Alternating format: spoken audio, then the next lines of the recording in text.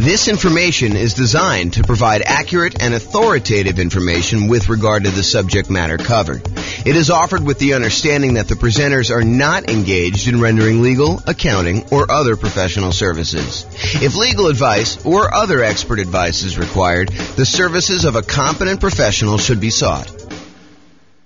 Welcome to the Inglewood Real Estate Investing and Real Estate Financial Planning Podcast. Learn all about investing in real estate in Inglewood, California, with a combination of real estate financial planning and modeling with numbers specific to Inglewood, plus syndicated, more generalized recordings of live and pre-recorded real estate investing classes, not all of them specific to Inglewood. Be sure to stay tuned after the podcast for a message from our sponsors. Well, good morning and welcome, everyone.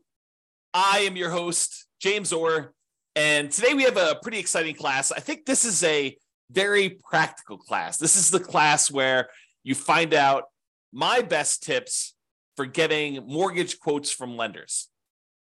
When you're about to go get a mortgage on a property, I think it's prudent to call around and get quotes from a couple different lenders because they do vary. The cost to get the loan vary. The mortgage interest rates can vary a little bit, probably a little bit less than costs. Although, they're related, right? Like you're paying a fee for one thing and you get a different rate based on that. So, they can definitely vary in that way too.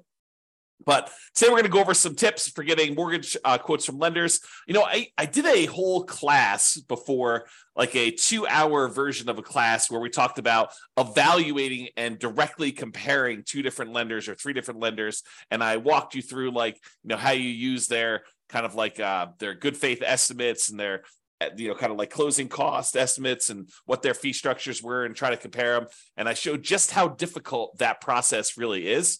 And that's not exactly this class. This is sort of like the light version of that class where we talk about all the different tips for, getting quotes from lenders, how you do it, some of the things like that. And I think I do cover that in that class. It's been a long time since I even looked at the outline or listened to that class, but it was pretty good. Anyway, let's get started today. Tips for getting mortgage quotes from lenders. So finding a lender. Your experienced, investor-focused real estate agent is probably your best source of a referral for lenders. Someone who is in the business of working with a bunch of investors, they've got clients closing on loans regularly. They probably know, maybe not the best, right? Because they may not have experienced the best, but they probably have some pretty good lenders in their queue of lenders that their clients, their investor clients have used and have had good experiences with. And especially when you have some clients that are, they're like the type that will call 34 different lenders to get all the different quotes. And they'll say, okay, I've narrowed it down to these 3. They're all really similar. I think I like this guy best. That is the type of client that can help a real estate agent sort through a very large list to do that. And then, of course, the agent has the benefit of saying, hey, look, I can't say that this is obviously the best lender, but this is a good lender that my clients have had good experiences with, and not saying that you won't have, the unusual, weird experience with them, but overall, I think they've been really good. Okay. So I think getting a referral from your real estate agent, a experienced investor-focused real estate agent, is probably your best source. I think your next tier for finding a lender is attending a local real estate investor meeting, meeting lenders there or meeting lenders on your own, other real estate investors that asking them, hey, I know you just bought this rental property. Who'd you end up using for a lender? Tell me about the process. Who'd you interview? What'd you find out when you interviewed them? Who had the best rates? Who was going to give you, some extra help or they were a good resource for different things. They all can be good sources of referrals for you to find great lenders. You can also call, multiple banks and or mortgage brokers, cold call them. A lot of them are advertising, but I think you will find that real estate agents and kind of other local investors are going to be your best source there. Now, realize, I want to point this out because I don't think a lot of folks realize this and understand how big of a deal it can possibly be. Not that this comes up that often. I want to do 2 simultaneous things for you. Number one is I want you to realize just how significant of a consequence this can be for you. But then I also don't want to scare you because it doesn't happen that frequently at all. But it's a good reason to understand why you may want to put a lot of weight into this lender and not maybe use one of these random people you've never talked to before to save $50 or $500 or even $5,000. Because it could be pretty rough for you if things don't go your way. And I'll explain this here in a second. So when you go and you buy a property, you as the buyer are under contract with the seller of the property as another party of the contract.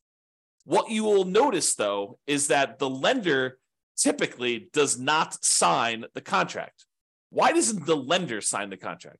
Because the lender is not a party to your contract. They're not one of the people that has obligations in the contract itself, which is an interesting subtlety when you think about it, because we're relying on the lender to perform, but they have no contractual obligations in the contract itself. Now, if they really poop the bed, could you probably go after them? And, especially if you actually had harm, could you go after the lender and say, you didn't perform to this? And depending on what the reason was for them not performing, could you maybe have some recourse? Sure, maybe you could do that. But I don't think it's as clear cut as that most of the time. So the reason I'm making this as a point is if the lender that you choose, and it's your choice, you choose the lender, right? You as the buyer choose the lender.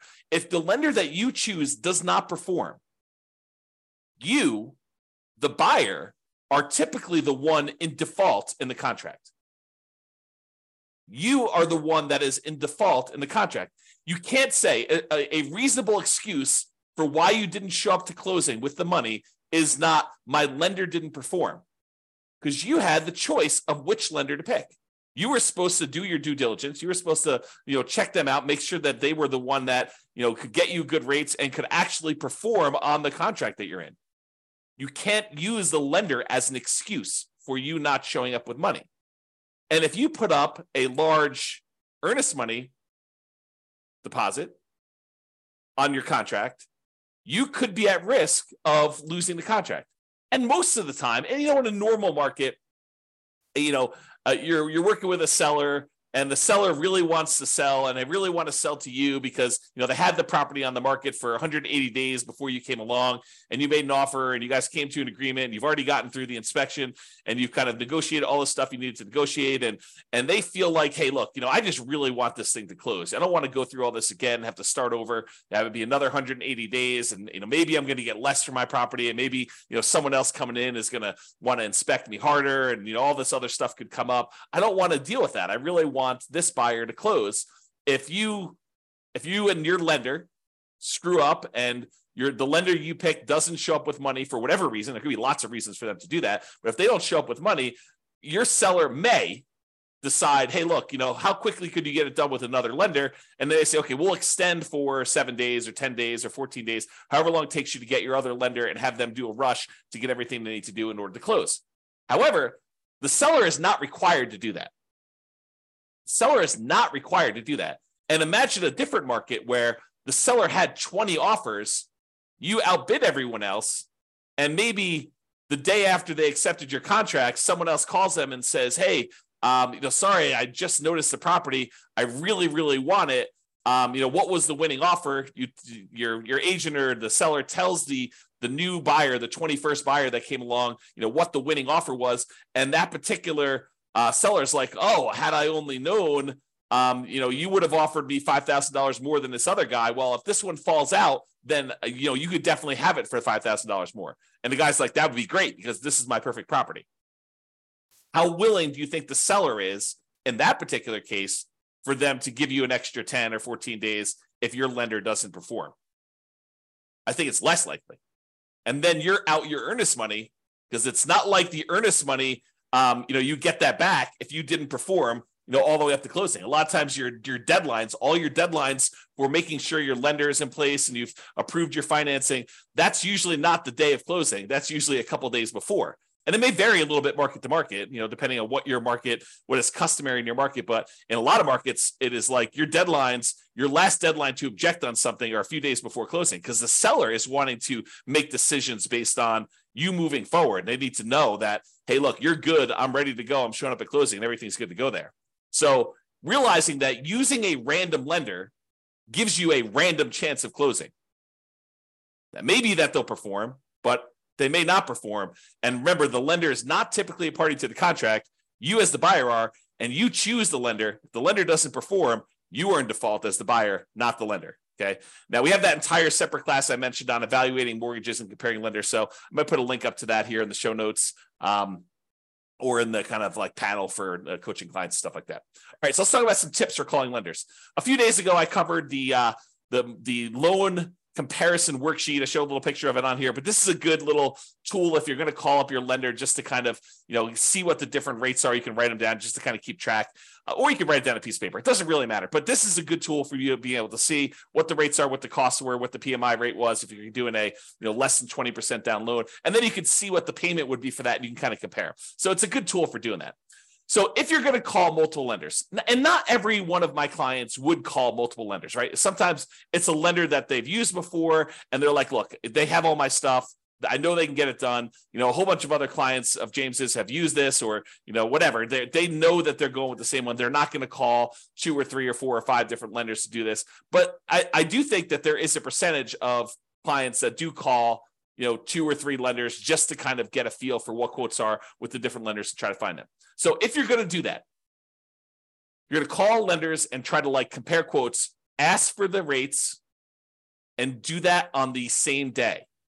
You cannot do a valid comparison if you call one lender on Monday, one on Tuesday, and one on Wednesday. It's not the same. Rates change every day. So you can't compare Monday's rates to Tuesday's rates, or Tuesday's rates to Wednesday's rates. And I happen to see someone who is on the webinar right now who had a very interesting experience like this, where we were in the election period and they were looking at a property and they were pretty comfortable in the rates that they were getting. And then they called their lender on the next day, and there was a lot of chaos going on in the marketplace, a lot of uncertainty, and the rates had changed a lot. So imagine you had called one lender on one day and you called another lender on another day, and those rates were vastly different, not necessarily because the lender was more expensive. In fact, the one that had the higher rate may have been the cheaper lender, but because the rates themselves had changed. They can change a lot day to day. So you have to call them all on the same day of doing that. Okay. Now, when you call the lender, a lot of lenders, not all of them, but a lot of lenders are going to want to pull your credit score. They're going to want to tell you, look, in order for me to give you a valid rate, I'm going to need to know your credit score. And that is true. It is true that in order for them to give you a valid quote and estimate cost and everything like that, they're going to need to have your credit score to do that when you finally do the loan. But when you're calling around to 1, 2, or 3 or 4 lenders, you don't necessarily want all of them paying your credit report all at the same time. And so for that reason, what I would recommend you do is, tell them, look, either have the first one do it so you know your credit score, or use one of these services where you can estimate and hey, look, my credit score is 785. So why don't you just give me quotes for stuff above 760? Say it's 760 or better, or use 760. And I'm pretty sure that I'm going to be above 760. And so you can just kind of get a comparison of everybody at a rate. So either you tell them, kind of what you estimate your score to be, and say, look, if I decide to go with you, we'll verify my credit score then. Right now, I just really want to get a feel for how your rates and fees are. And then if I decide to go with you, then we'll do that. So I'm telling everybody my credit score is 760. Let's go ahead and get rates at those. Then they'll pull rates at 760, and they will figure out what the current rates are and current costs are for someone who has a 760 credit score.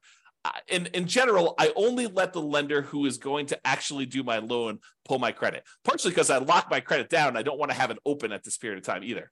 Okay. So only the one that you choose. If you don't know your credit score, have your first one pull your credit if you want to do it that way. And then maybe you have it pinged twice, which isn't going to be that big of a deal. The credit reporting companies, they understand when you're shopping for things, sometimes you'll have more than one soft pull on your credit for that. Okay. So tell the others that you're calling when you're doing the comparison what your score is. And if you decide to use them, you'll have it pulled then.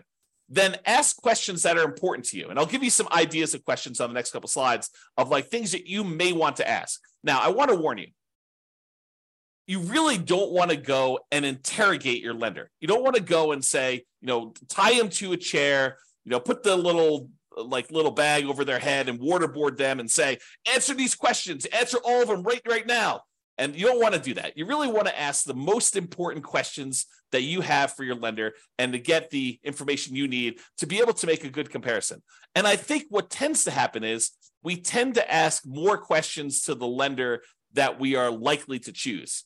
If you get quotes from the lender and the rates are like much higher than everyone else, you can ask like 1 or 2 or 3 qualifying questions, but you're really just sort of almost being polite at that point. Really what you want is the one that you are going to pick. That's the one you're sort of verifying all the different stuff with to kind of move forward. Also, rates aren't everything. Rates and fees aren't everything. I totally would be willing to pay a small premium for someone who is going to be much easier to work with, much better to communicate with, maybe add some value in other ways, like helping me improve my credit score, although my credit score is fine. But, if I had some credit blemishes and they were kind of skilled in that area, that is worth some fee. Is it worth, paying 0.5% more on a loan? Probably not. Is it worth $500? Probably. Is it worth $1,000? Probably. $2,000? Yeah, maybe. I think depending on what it is, sure. But I think you need to find like where your comfort level is and what you're willing to pay for. You're not just paying and trying to minimize everything. You're not trying to save and squeeze every little last penny out of the deal. I think that's a penny wise, pound foolish approach to doing this business. Okay. Will they go the extra mile to help you get approved? I've definitely had lenders who have gone to bat for clients in the past with underwriters kind of fighting for their case and their situation. I've also had lenders in the past where we've had some really unusual, wacky things going on with appraisals where they have eaten appraisal costs, some very expensive appraisal costs in some cases, because they wanted that client as a repeat client long-term because they know that they were going to buy a lot of properties. Okay. So just realize that it's not always about minimizing price. All right, let's talk about some of the lender questions just to give you some like tips for when you're calling a lender and you're asking them some stuff here. So one of the things is, what expertise do you offer for putting the financing together? So tell me about your experience, like what sets you apart? Like why are you different from everyone else? And let them kind of talk about it. Let them kind of sell you on why they should do business with you. And then maybe ask them, do you know specifically about financing programs for nomads? I think that most lenders are not going to know what the nomad strategy is. So you may need to educate them. But if they tell you it can't be done, that may not be your lender because it definitely can be done. So you may want to ask them, say, look, here's my plan. This is my strategy. This is what I'm thinking about doing. I'm going to buy a property as an owner occupant. I'm going to move into the property. I want to put, 3.5% down and buy a duplex, triplex, or fourplex if I can. Or if I buy an owner occupant property, maybe I'll put, 5% down or 3% down for the conventional loan. Or if you're, a veteran, you do 0% down, or you're going to buy a rural property, you do 0% down. Tell them what your plan is for doing the first property, and then say, look, I'm going to live there for a year. Is the requirement for people to do an owner-occupant property for them to live in there a year? If they don't know the answer to that, that could potentially be, a small, not a red flag, but like a dark yellow flag. I don't know how to describe that. A little mini warning, right? Like hey, they don't know what the owner-occupant requirement is for loans, so they may need to look that up. And if someone's never done it before, but they still have great rates, maybe you're willing to train them, work with them. Who knows? But you sort of ask them, so look, I'm going to do this. How long do I need to live in the property? You have to live in the property for a year. Okay, great. So after a year, can I take that property, convert it to a rental, buy the next property as an owner-occupant, put 5% down conventional on that one, use the rent that I'm getting on the property that I'm moving out to help me qualify for the loan and buy the next property and repeat this process and have them explain to you how the loans work and whether or not you can do that strategy. Get all of your questions about whether they can do the nomad strategy and how it works and how they think about it from them. They are the ones that are going to be your partner. I'm using partner in quotes because they're going to be providing you 95% of the value of the property. They're going to loan you that money, usually for 30 years at a fixed rate interest rate. And usually the interest rate's pretty low in comparison to just things in general. So, they're going to be partnering with you to loan you, in some cases, millions of dollars. You're going to go do $500,000 properties. They're probably loaning you $5 million. So pretty serious. So just ask them about, financing programs for nomads, ask them to get some clarity on like how that works, what the kind of hangups would be, maybe even if you know that you're going to use them, don't do this with the people that you're not going to use. But if you're going to use them, they say, hey, let's walk through my situation and let's see what it would look like a year from now when I go and convert this property to a rental. Let's see if I'll be able to qualify. What's my debt to income ratio look like if I hypothetically bought this property and then a year from now I'm getting this amount of rent? Will I be able to qualify for the next one? What do I need to do? How do I need to change things?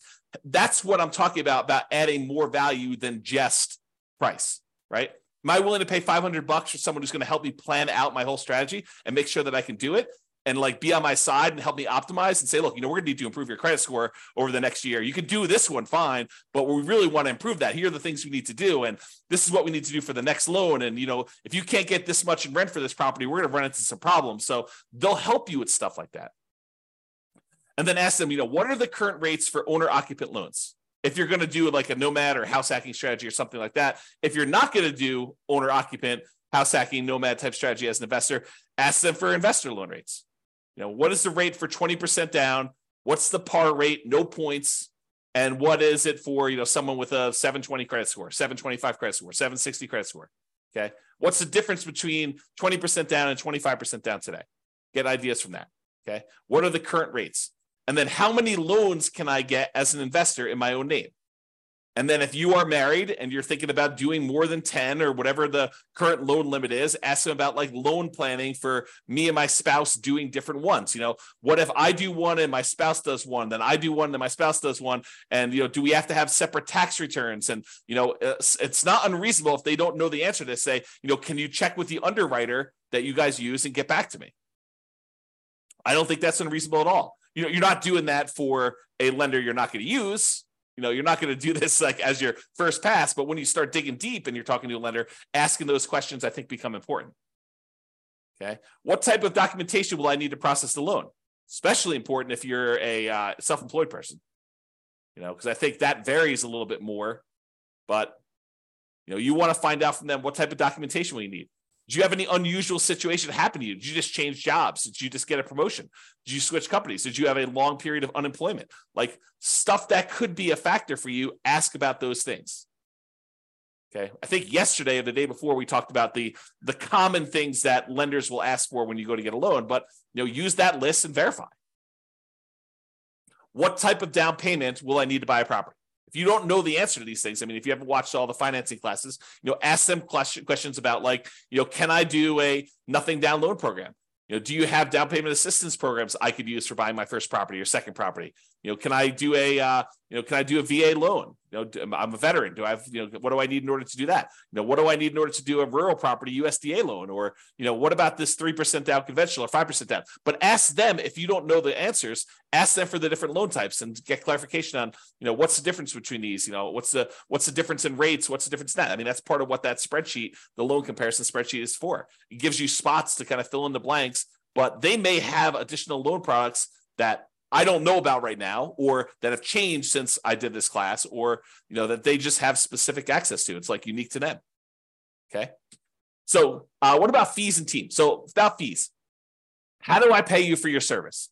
And in most cases, they're going to tell you, look, you pay this sort of fee when I get the loan or whatever it is, or in some cases, they may charge you an upfront fee or whatever they're doing, but understanding how you pay them for their service and what the fees are, I think it's important. Is there a fee on loans that are closed? I think that's a common way that they get paid. And what is the fee? Is there a fee? It's not written down here, but is there a fee if I don't close? What if I get to the point, we go through, we get an appraisal done, and maybe this particular lender does not have you provide a credit card to pay for the appraisal up front. Maybe they actually pay for the appraisal and they just charge it as a line item on closing. Some lenders do it that way. Most lenders, especially most independent mortgage brokers, will ask you to put your credit card in and pay the appraiser directly. Although maybe that varies a little bit market to market. That's something I don't know. But I think that some mortgage brokers, especially around here, will have you pay for the appraisal with a credit card outside that. A lot of the credit unions, for some reason, they don't charge you for the appraisal up front. They'll just charge you at closing. And one of the weird things about some of the credit unions around here is if for some reason you end up not closing on that loan, a lot of times they'll eat the appraisal. They won't charge you for it. But I don't think that's mostly true with different mortgage brokers. So understand that. Ask them, what if I don't close on the loan? What if I get, a week before closing and something happens Are there any fees I need to pay you? Understanding that if that's really important to you. It rarely comes up, but it could come up. Is there an upfront fee?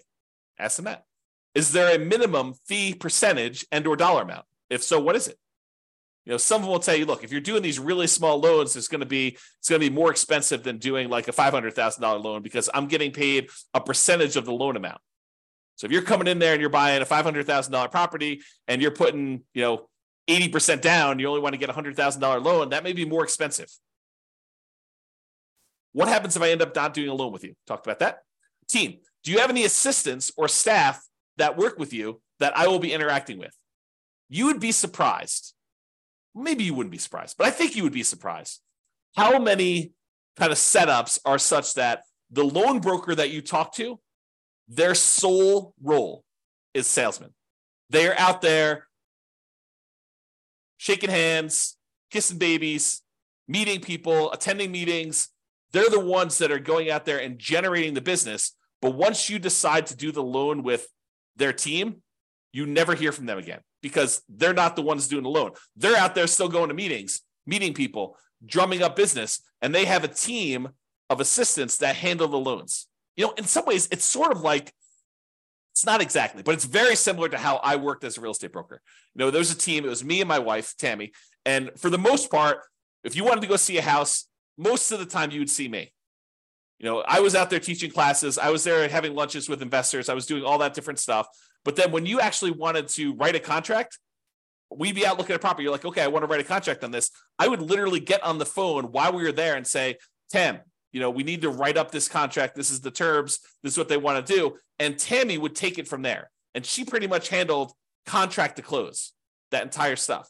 Now, I would get on the phone and answer questions. I would do some negotiations and stuff like that. But for the most part, Tammy was shepherding your deal in from when you wrote the offer all the way through to closing, and honestly, even after closing. But if you have questions about stuff, usually I was the point of contact to do that. But I don't think that's an unusual setup.